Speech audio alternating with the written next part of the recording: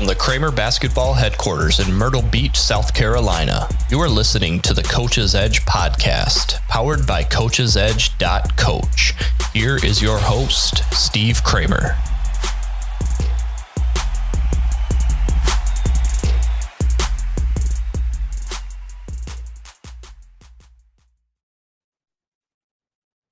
Welcome, Coach Dave Gilbert, Milford High School, as we dig into defense, philosophy, the phases, how we transition all the way to rebounding the basketball. Coach's Edge member. We've run a handful of camps and clinics over the years with the Milford basketball program. So, Coach, we've known each other for a while, but I couldn't believe you've been coaching at Milford for over a decade. Can you believe that? Decade. This is year 10, right? This year. So, wow. And that's at the varsity level. So I've been. You've been coaching plenty of years before that. Time flies. It does. It means we're getting old, unfortunately. Yeah, don't remind me. No doubt about it. But it's great to have you. You know, as we dig into this podcast, it's just really cool when we have guests, but those guests are also members of Coach's Edge Coach, also people that I know personally or have seen how you interact with your kids, whether it's, me coming in, your communication with them, how you teach with them, some of the stuff you build as a program from a culture standpoint, a tradition, family standpoint is really, really impressive. That's a whole nother podcast topic that we could talk with you about because you've done a phenomenal job coaching at your alma mater there, but really breaking down the framework of defense and how you've implemented that with a strong basketball program in Milford. So first and foremost, if you could talk about what your hopes are and kind of that big picture program defensive mentality and identity, and then we can dig into some of these phases more specifically as we get throughout this show. Absolutely. Being an alma mater, I played for the winningest coach in Michigan basketball history, Don Palmer. And he coached over 40 years at Milford, both boys and girls, for a long time. And just finished up his career. I don't even know how many seasons, but I know he's got over 1,000 wins. And, so we were just taught defense. I remember being a kid looking in like the Oakland County Press, and it'd be like, we played a slower style in high school, but like, it was like you had to play defense if you wanted to see the floor. And so I'm a big tradition guy. I also, I'm a big Tom Izzo fan. I just think it starts with that. I think it starts with the mentality of really, we call our defense warrior, like a warrior's mentality. Like you're going in and my job's to stop you, but we're doing it as a team together. And so we've always just prided ourselves on the defensive end. At Milford, the talent level is going to fluctuate from year to year, as it does right with every school. But one thing can be consistent, and that's your effort defensively, your mentality defensively. And that's going to help you stay in and win a lot of games too. So that is a huge part of what we do. It's a lot of what we preach. We do it through all levels, and we've kind of created this program that it's kind of the phases. And by the time they get to the varsity, we hope they're very familiar with it, very comfortable, and we're just adding layers and layers and layers to it. Mm-hmm. So it is just a part of our Milford program, and it always has been. And as long as I'm here, I know that we're going to continue with it. You say warrior, and you have on some of the handouts that you showed me, a person who shows or has shown great strength, courage, or aggressiveness. And that's in bold print at the top. And you got the championship belt, which I'm sure we'll get into later on this episode as well, and how that plays a role in some of the things that you guys do in practice, I'm sure as well. But with every defense, there's an identity and there's some non-negotiables. Right. Some things that we have to do this. And if we know we carry out those things, we hold one another to those standards. We know just based on that alone, we're starting to build a strong bone structure to everything else that we're trying to do. So what are some of those non-negotiables for you guys? Yeah, for us, it's funny because when I first started coaching, we had our defense philosophy, and I had two assistants, and we were literally on both sides, pack line. And then my assistant now, and he's been with me, I'll give him a little shout out, Nathan Kuntz. He played for Garth President at Rochester College. And he was really always talking about, force baseline. And it just took me a while to get there. But, once we really started to talk and break it down, I'm like, man, I really like where this is headed and what we can do with it. And so Our non-negotiables are absolutely no paint, no middle drive. We're trying to keep that ball on that sideline to a side, and you rotate from there. Offensive rebounds are absolute no. Are just absolute pride on the glass and being in proper position to make those rebounds. And we really get specific with how to rebound the basketball too as well.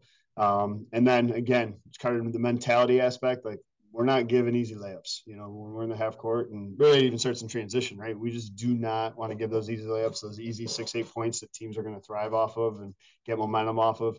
Those do not happen, within our defense. So that's where we're really steering our kids. That gives them just a little base framework, like you said, the non-negotiables, and then we can build the details from there.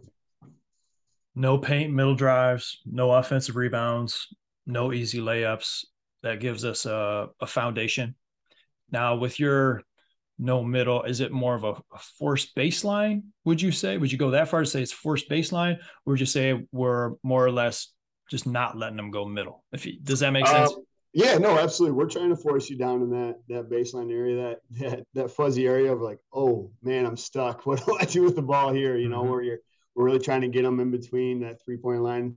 And I think the hardest thing to explain to our kids is we're not forcing them to the block, because if you get towards the block, you've got the ability to do some things as the ball handler, right?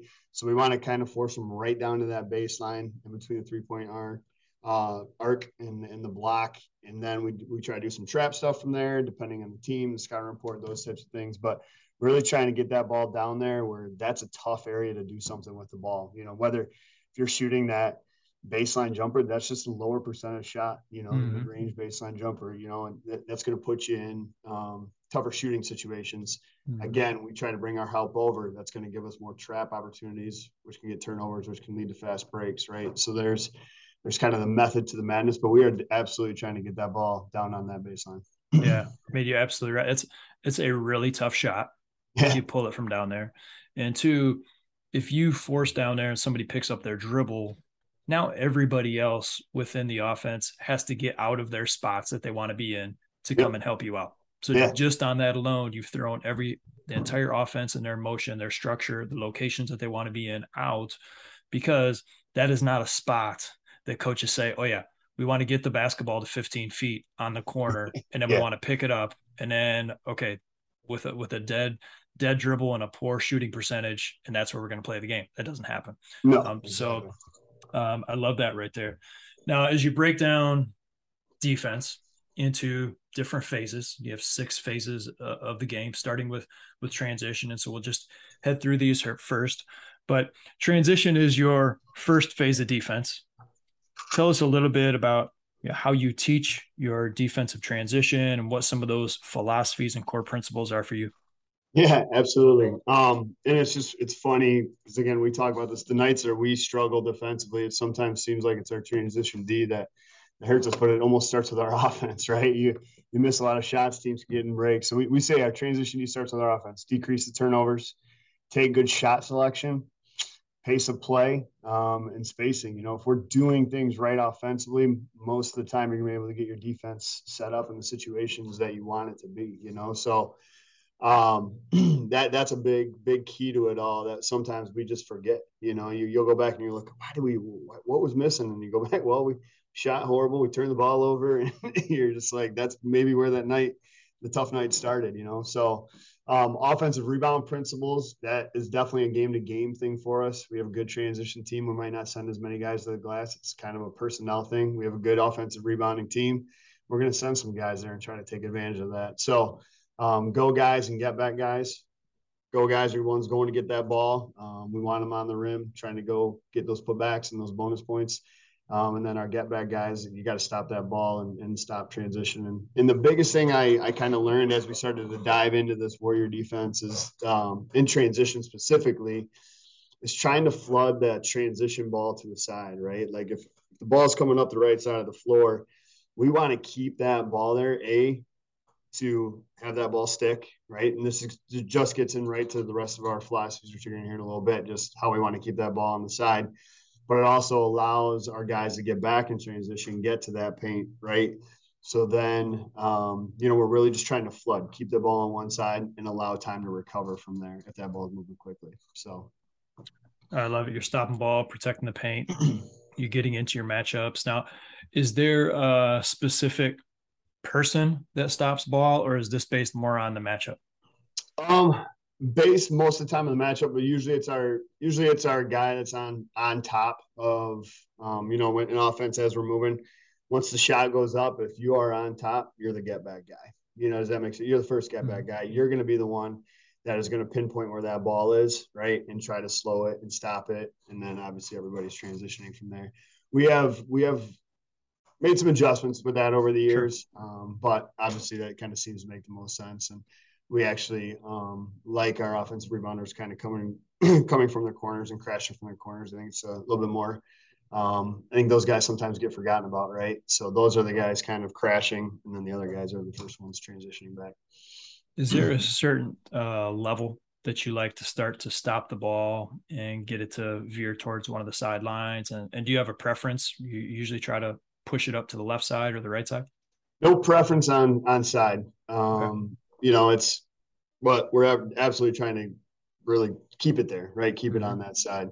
And we're trying to pick up right about half court, maybe a little bit, just on the other side of half court. And so, but you obviously got to stop that ball early. You got to have that communication. I think, honestly, the thing that we not struggle with, but we emphasize the most is communication with our kids, right? Like you are declaring, I've got that ball, who's taking first pass and getting back from there and really emphasizing getting the rest of those guys back to the paint. One more thing before we get into phase two. You talked about if you're behind the ball in a breakaway, you're sprinting through to the player, swiping at the ball. Yeah. Can you just talk about why that's an important emphasis for you? And is there a drill or something that you use to practice that? Honestly, I think watching our lower levels, this is like the biggest thing I've noticed over the years. And we really talk about this and emphasize this. Number one, a lot of times officials are not in position to make that call. Offensive guys, a couple steps, looks like he's going to have a breakaway, but we're hustling our butts back on defense. We're beating the official back, right? Every kid now wants to make the LeBron James, I want to pin the ball on the backboard block, right? We want that highlight reel type thing. But most of the time, there's going to be contact with that. It's going to be a foul, right? It's advantage. We teach our guys to hustle back, get ahead of the ball, swipe down and through as they're going up into that motion. And I'm not kidding you. It almost seems like once or twice a game, we're getting there and we're swiping that ball low and it goes off them and goes the other way, or maybe it goes off us and we get to set up our defense now.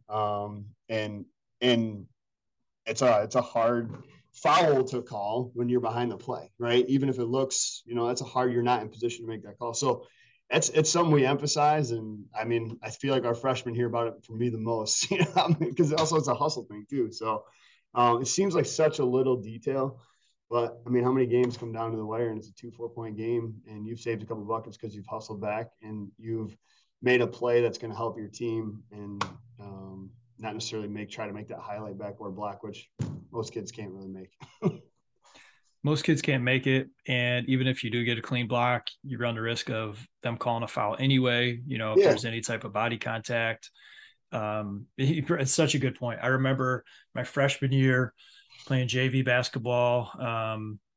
Aaron Fernald, who used to be a assistant coach at Saginaw Valley, he was our JV basketball coach.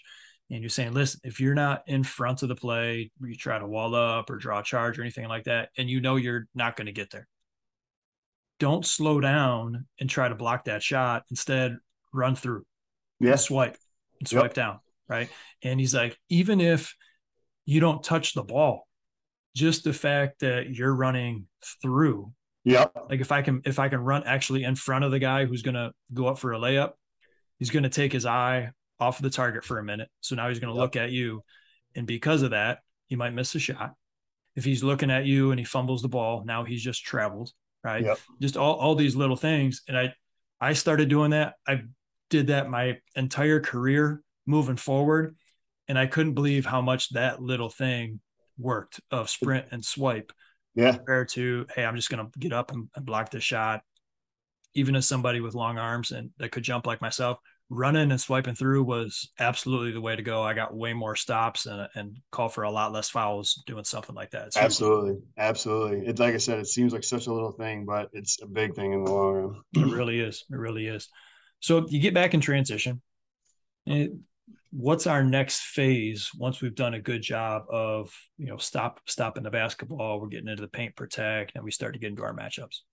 Yeah. Our next phase 2, we just call it on-ball positioning and our closeouts. And this is the bread and butter, right? Like, you've got to be able to stop the ball. You got to stop your man from, again, going middle or, drawing that penetration. And so we spend a lot of time on stance and closeouts. I mean, it's embedded in every single one of our practices. Our guys hear about it. And so our 3, keys under this phase is must have ball pressure, stance and footwork, and then just our closeouts, stick in the face, getting a hand up. So as far as our ball pressure, and again, I explained this, Steve, before this, for everyone listening, is I got a lot of stuff from Josh Loeffler from Johns Hopkins, and it was over COVID, and I just listened. There was a lot of the stuff that we were already doing, but he kind of gave some great terminology from this. And so he used a term called win the first dribble, and I just absolutely loved it. It's, when a guy is going in the direction that they would like to go,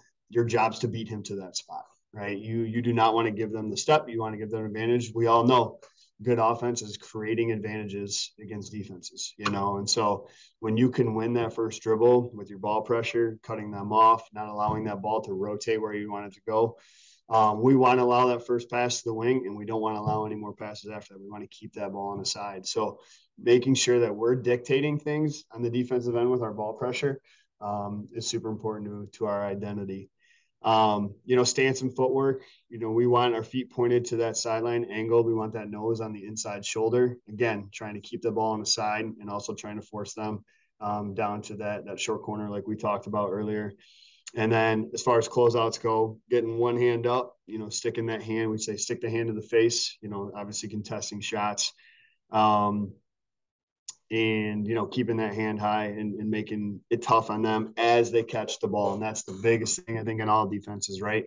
We don't want to be slow to rotate. We want to be there with a hand in their face, being in proper position, nose on the inside shoulder, being ready to win the first dribble when they catch the ball, not slow to react. So this is just a lot of the stuff that we do day in as far as footwork and details. We're working on our on-ball positioning and closeouts often. Well, it's a great point, because you could have any sort of technique on the actual finishing aspect of the closeout, but if you're not quick to get there, it doesn't matter what you do or how you do it. Right. And so to be able to get out there quick enough to read the pass, the action, the location, whatever that might be, and get out there quick allows everything else to happen much, much, much, much easier. So that's huge. And maybe we're getting into this in the phase 3, and if we are, we'll just jump into phase 3. But what's the location? If you're in the gap, you're one pass away. What's the stance location? You talked about nose on the shoulder when we're closing out. What's my body positioning if, let's say, the ball's at top of the key area and I'm guarding somebody who's on the wing? Yeah, and that kind of depends. This kind of does get into phase 3 a little bit. Kind of depends on where you're at and those kind of things. And again, with the way the game has gone with the 3-point shot, right? We've had to guard the corner differently as we've, evolved into this offense. I think kids are becoming much better shooters, right? And so we teach 2 things as far as helping into our gaps. One's a closed stance. So you're angled towards your defender. So it's easy for reversals not to take place. And we stunt on any dribble drive, right? So if I'm just imagining the ball's on the left-hand side, I got shooter corner. We are not selling out. You need to be able to stunt and recover and be able to contest that corner 3. I think that's just where like I said, it's becoming a much higher percentage shot these days. And we cannot give that up. So your help's really coming from your baseline guy coming over, and he's helping outside that paint, outside that block. So that's kind of your closed stance. So you're able to stun a little bit and recover. Open stance is when you're ready to sell out. This might be that big guy coming over to help, right? He's got his butt to the baseline, pointing out man ball. We're being ready to help step up and take a charge. So we teach, again, close stance, where you still got to be able to see that guy. Open is when you're selling out to that ball and you're trusting your teammates to rotate appropriately behind you. So yeah, we're already getting into phase 3, which for those for our listeners, that's gaps and rotations. And you've already talked a little bit about what those gaps are as far as our stance and our positioning, some of the stunts and recoveries. Tell us a little bit more about what those rotations look like, and also if you could give an example of how you teach it. Yeah, it's as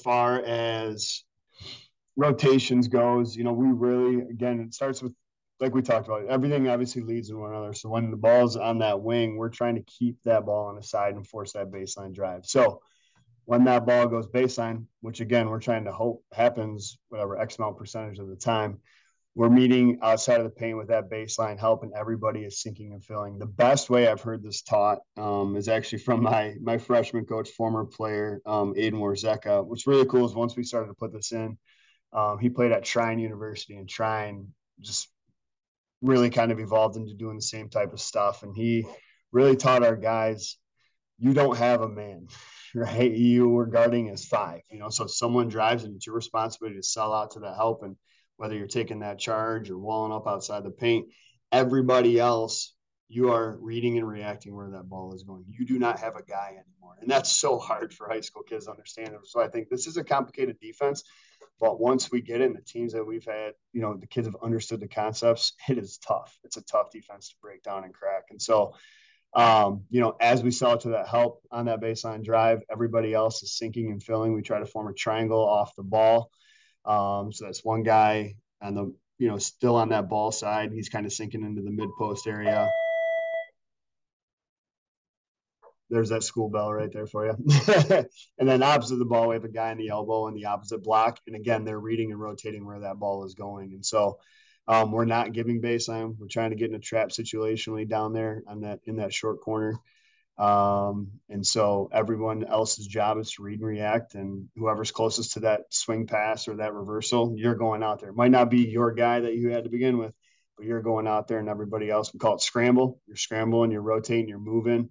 You're getting back into our closeout principles again. You're guarding the ball. If you're on that ball, you're guarding the ball, and you're trying to force them back into that short corner. So, I love this. It just goes back to, our high school coach and our college coach at Hope. It was very much no middle and these same rotations. And as you said, it's a hard defense, but at the same time, it's also hard to play against.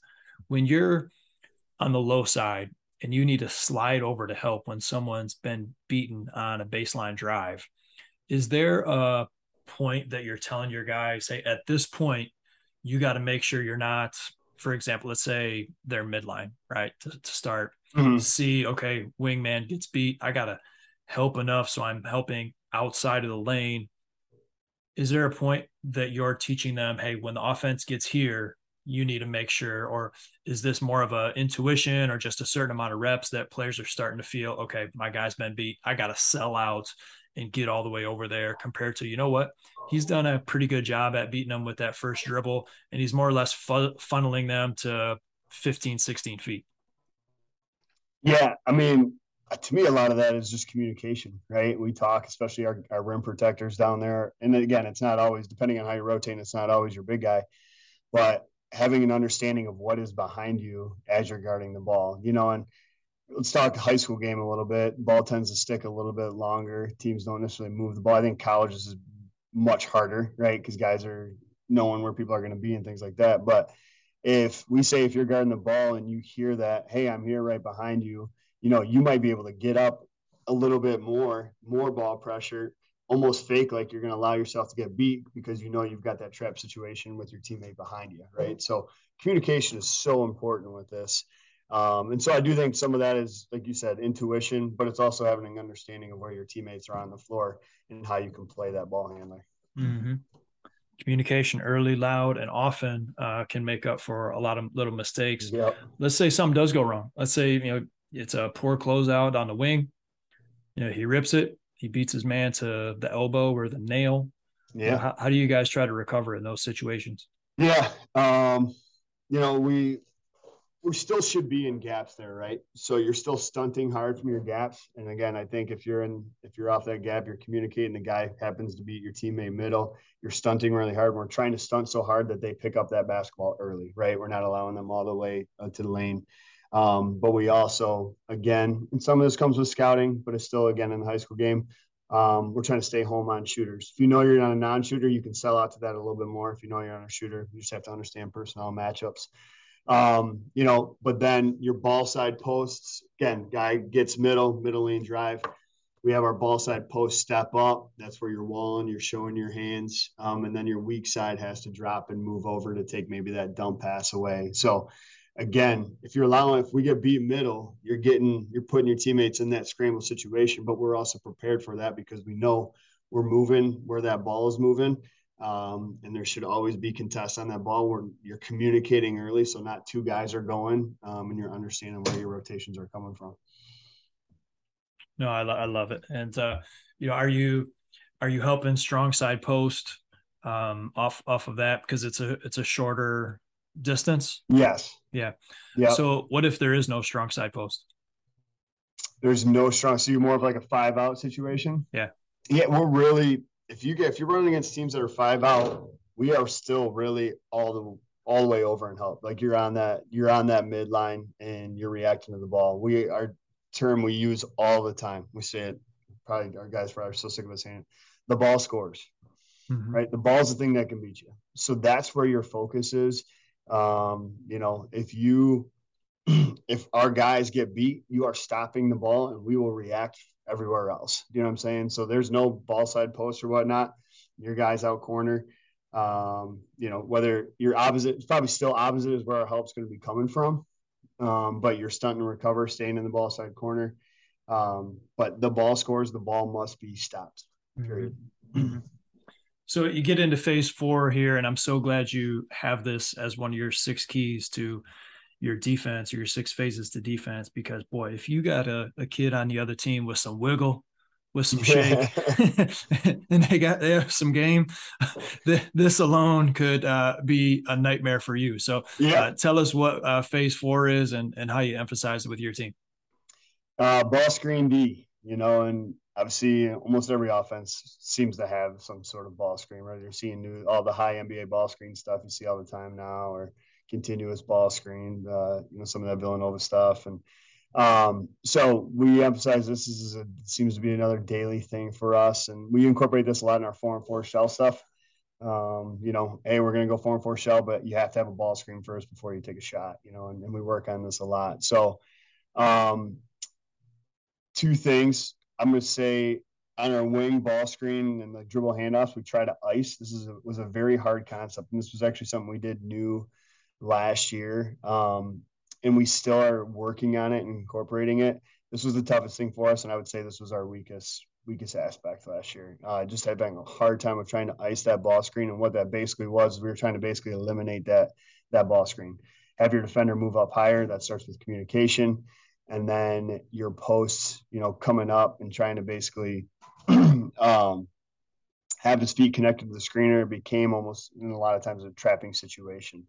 Our posts sometimes just often stayed in no man's land, and that wasn't good either, right? So they were able to move and get around those screens. And then our on-ball guys weren't getting high enough. So one of the adjustments we made this summer is we are hard hedging those wing ball screens now. And we are, again, depending on personnel and scout report, we're either hard switching, or trapping. And that's the adjustment we've made on those ball screens this summer. So, generally the on-ball defender in an ice situation is very aggressive. They have to be. If they're going to keep the defender along that sideline, forcing them baseline in your case. So you gotten away from that a little bit, but still being very aggressive, right? Whether it's hard hedge, switch, trap, things of that nature. If you get into any one of those situations and the ball isn't all the way back into the middle, is how much does the ball get to the middle of the court before you say, hey, it's better for me to get more so butt to the rim? Or am I always trying to angle the ball handler back towards one of the sidelines? Still trying to angle. So let's say in this situation, as I mentioned, our adjustment, like our big that's coming up in hard hedging, like it's still his responsibility to keep that ball on that side, right? I mentioned it earlier with our off ball, we should, especially on wing ball screen, have a triangle off that ball, right? There should be a guy basically all the way over on strong side elbow, strong side block, and then we're leaving that other side not allowing for skips, right? But we only have one guy on that other side guarding two. You know, he's yelling, "I got two, I got two, I got two." So with our aggressive switch now, we're still trying to keep that ball on the side. Nice. So that breaks down a little bit of, I mean, we had a coach on and do a podcast only on ball screen defense. And he mentioned a really good point and this is true at the college level for a lot of high school teams as well. If you don't have a good plan for your ball screen defense, you don't have a good plan for your defense. Mm-hmm. Period. We see it all the time at the NBA level. We're seeing it more so at the, a ton at the international level, at the college level now, and seeing a ton of ball screens and DHOs at the high school level. And so if you don't have some rules put in place for how you're going to consistently guard this, as I mentioned before, you get a team that does this really well, or you get a kid or two on the other team with some shake to their game, you're going to be in big trouble, maybe in this situation faster than nearly any other. So definitely to our listeners, make sure you got a plan for how you're guarding the ball screen. That's huge. Phase 5, coach, you talk about post defense. Post defense? Do people still play post defense? You see it from time to time, right? Still playing post defense. Man, I love this. I'd like to see some more post offense here and there as well. And I know you guys implement that. And that's one of the things that, make you guys so hard to guard is you play both inside and out. So tell us a little bit about post defense, what it means to you, and how you guard those teams that really try to get the basketball inside. Well, it's funny you said about the post defense. One of the reasons we went to switching screens again this summer, what team identifies switch, identifies mismatch, and says clear out, I'm taking the smaller guy down to the post anymore. It just doesn't happen. So I said, hey, I trust our bigs to move their feet. I trust our help mainly, is what I'm saying in that situation. And if a guy tries to post you up as a smaller guy, you get your butt into him, you front hard, which goes into what our post defense is fronting and having that backside help, and you just fight your tail off, And so, but I'm like, if no one's going to take advantage of it, we're going to switch hard, we're going to play aggressive, and we're going to say, please try to utilize that big mismatch because our defense is built to have all that backside help there because we're so aggressive in our help. So we are total front, occasional 3/4 based off scouting. But part of the reason why, if you think, we're trying to force to that baseline, if we're fronting, our guy's already in the place that he needs exactly. to be, right? So exactly. Music to my ears. Exactly. Yep. So, and then if you're going to try to throw over top, our backside is supposed to be where they're supposed to be. So, I mean, honestly, I can't tell you the last time.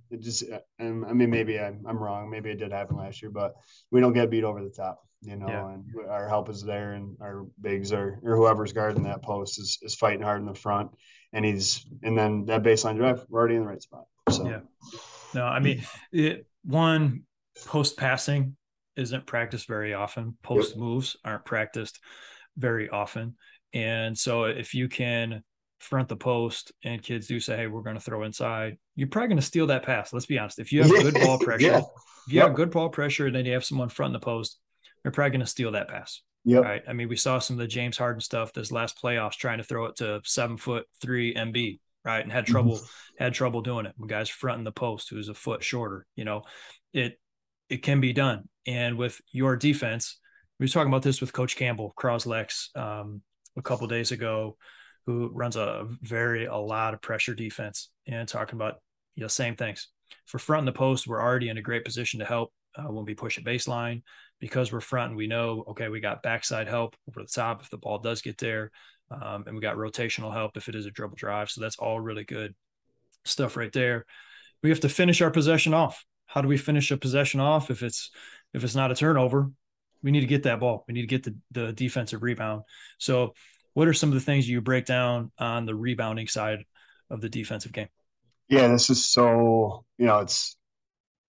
I realized, I think the first year we really started to emphasize, this warrior defense. It was, I don't even know if I had the phase 6 on here, right? Yeah, I'm just like, oh yeah, we're gonna rebound, right? And again, you learn as you do these things, and I'm like, we need to teach rebounding more. I remember our first practice, I think this was year, I think it's 2019. That was actually one of our best defensive teams. We did our player meeting. I go through an hour of slideshows and expectations.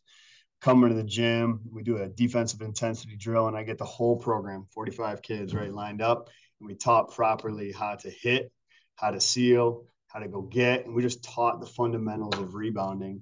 And actually, I have my stats up here. I don't know if you're going to grill me on some stuff, but I think we were plus 8.2 on that rebound margin that year, because it was just such an emphasis for us. We also had a nice 6'7" athletic kid, so I think that probably helps with that, right? We are what our talent is and what our guys buy into. But you gotta emphasize the rebound. It doesn't finish, the possession doesn't finish until you get a rebound. So just a little concept things. There's three things: hit and seal in the post.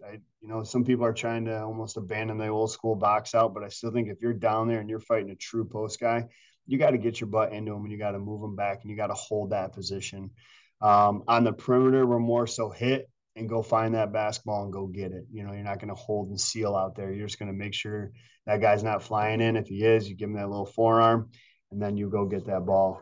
One thing last couple of years, and again, I'm learning all the time. I'm still trying to learn, is kids don't follow their shots anymore. So one of the things you see on here on 3-point shooters, if you're closing out on the 3-point shooters, we are not hitting that guy and hitting him anymore. We are leaking out and trying to get in transition with the guy because kids don't follow their shots anymore. Nobody follows their shot, and so we're trying to take advantage of that. And so that's something we really tried to work on a little bit last year and try to get a couple of runouts due to that.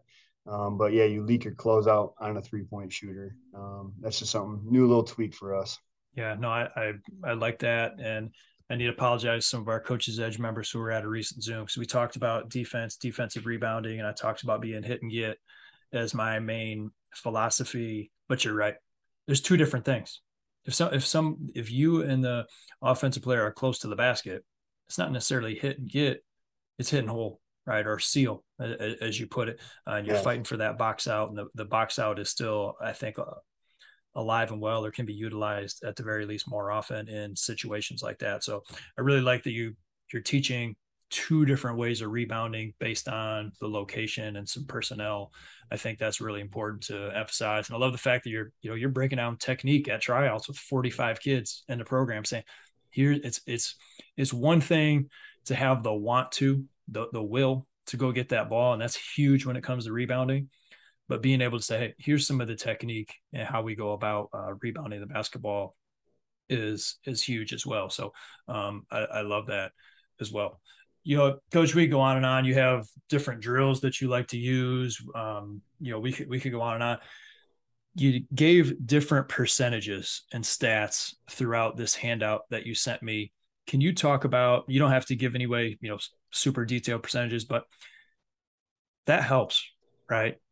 We talk about the balance of basketball being part art, part science, the importance of analytics in the game. How much has it helped your coaching staff as well as your players to be able to give them information and say, listen, hey guys, when 22% of teams' points came because of breakdowns in the areas of positioning and closeouts. How much has that helped you guys? Yeah, I was telling you earlier when COVID happened, I didn't know what to do with my time, right? So it was in a lot of ways a blessing. COVID itself, obviously, just a horrible thing, a thing that we all experienced and what these kids, went through, and obviously people that were impacted by that. But as a coach, I sat there and I really spent some time watching and learning.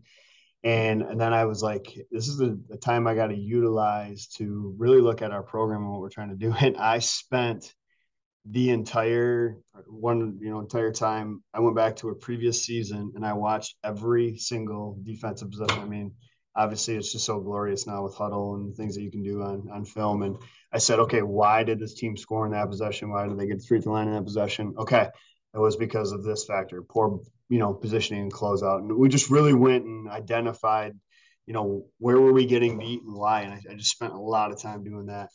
Then I know another thing we did, I asked our coaching staff, okay, what do you think is the most, key statistic, for wins and losses? And we did our I've been coaching now for, 10 years at the varsity level. And I went back and we looked at, things like turnover percentage and rebound margin and, opponent's field goal percentage. And what things correlated with our records those years, why did we win those games, lose those games? So, and I also, being in education, and you're just talking about kids and changing, they want to know why, like, why are you so emphasizing, like you just mentioned, 22% of teams are scoring on breakdowns on ball positioning.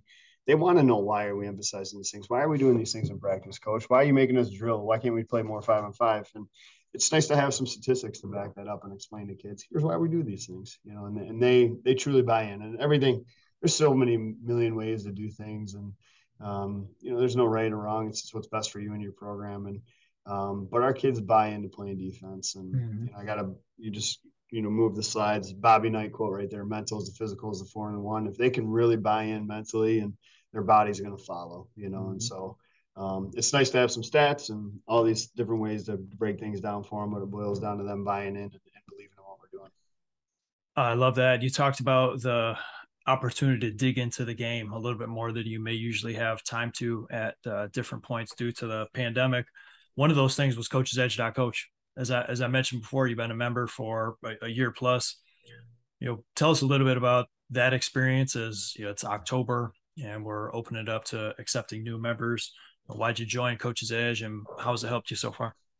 My relationship back with you goes, I think, back to our college days when I first got into coaching. I think you're either playing at Hope or coming off, and just obviously knowing what you preach and do, I definitely just wanted to buy into that. And I'm one of those people that really focuses on what I'm doing as a teacher and coach, and I can sometimes just get so clued into Milford. It's one of those things that helped me realize just how many other people are doing great things out there and learning. And I read a quote somewhere. I'm going to botch it. I'm not great with reciting these things, but when you're about in your 20s, you think you know everything, but you actually know nothing. In your 30s, you realize you know nothing. And I'm now near my 40 birthdays, and it's just starting to realize who we want to be, and starting to simplify some things and knowing what we want to emphasize. So I'm learning and growing, and as I get older and continue to do this, it's just great to have other people out there that are experiencing things and experience things differently. And everything is stolen and tweaked from everybody. We all don't have our own answers. We're utilizing other people. And so Coach's Edge has been just a great asset for me to branch out and reach some of those things. And, it's just great to see some of the coaches from all over the nation, kind of joining this. No, it's great to hear. And, we're happy to, be a supporter of Milford basketball in the sense of keeping track of you guys throughout the course of the year, and checking the wins and losses, and being able to touch base with you throughout the year has been really, really cool. And I love what you said about knowing things, right? You've been coaching for a decade, going in at Milford, coaching at a handful of stops prior to that. And I think of when I was in my late 20s, it's like, I got it. Like, I know exactly what I want, what I'm doing, where I'm going, things like that. The older I get, the more humility I have. And, looking back, it's like, boy, I know a heck of a lot more than I used to. Yep.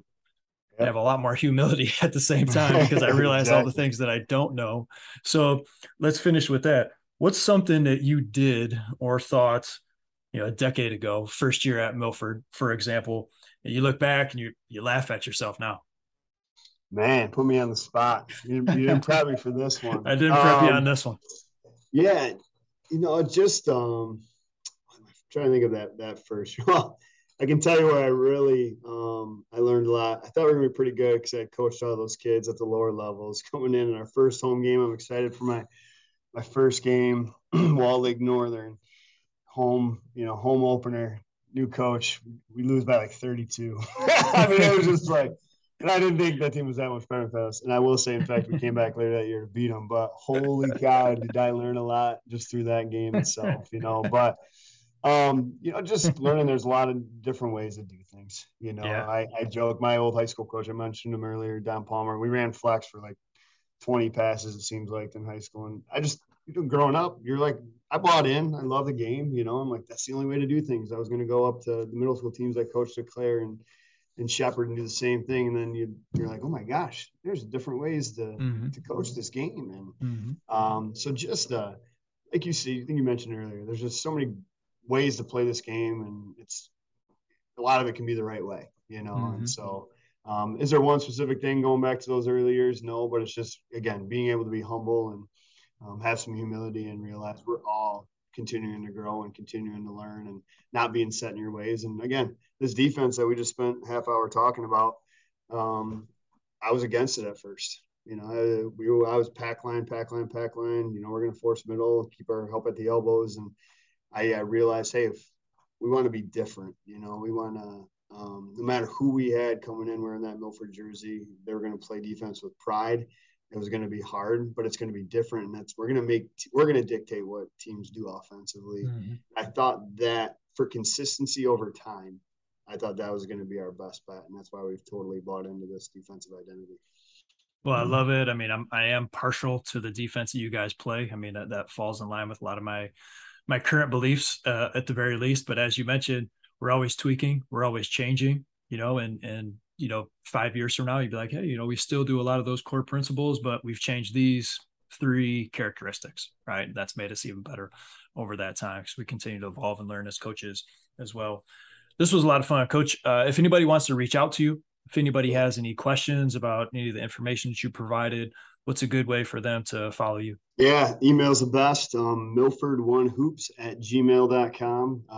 I'm on there every day checking it, and it's starting to get to basketball season, so it's just even more and more. And I'm gearing up and trying to come over there preseason stuff. So it's soon to be basketball time here in Michigan, and so I love it. Like I said, I love learning from other people. So if anyone has questions or things, I'd be happy to pass things on. I got some video links to go with this of our own teams doing some of these things that we show our players, some good drills to go with each phase. So I'd be happy to speak with anybody who's interested. Well, I love it. Thanks for taking the time to be on the podcast. Appreciate everything you do. Thanks for being a part of Coach's Edge.coach.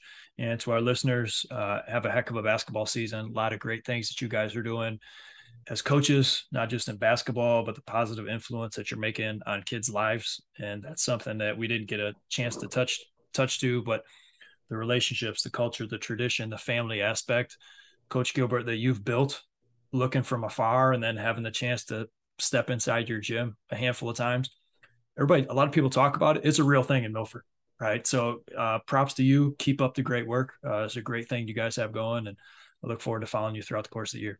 Awesome. Appreciate you having me on. Thanks for listening to the Coach's Edge podcast. As always, get after today.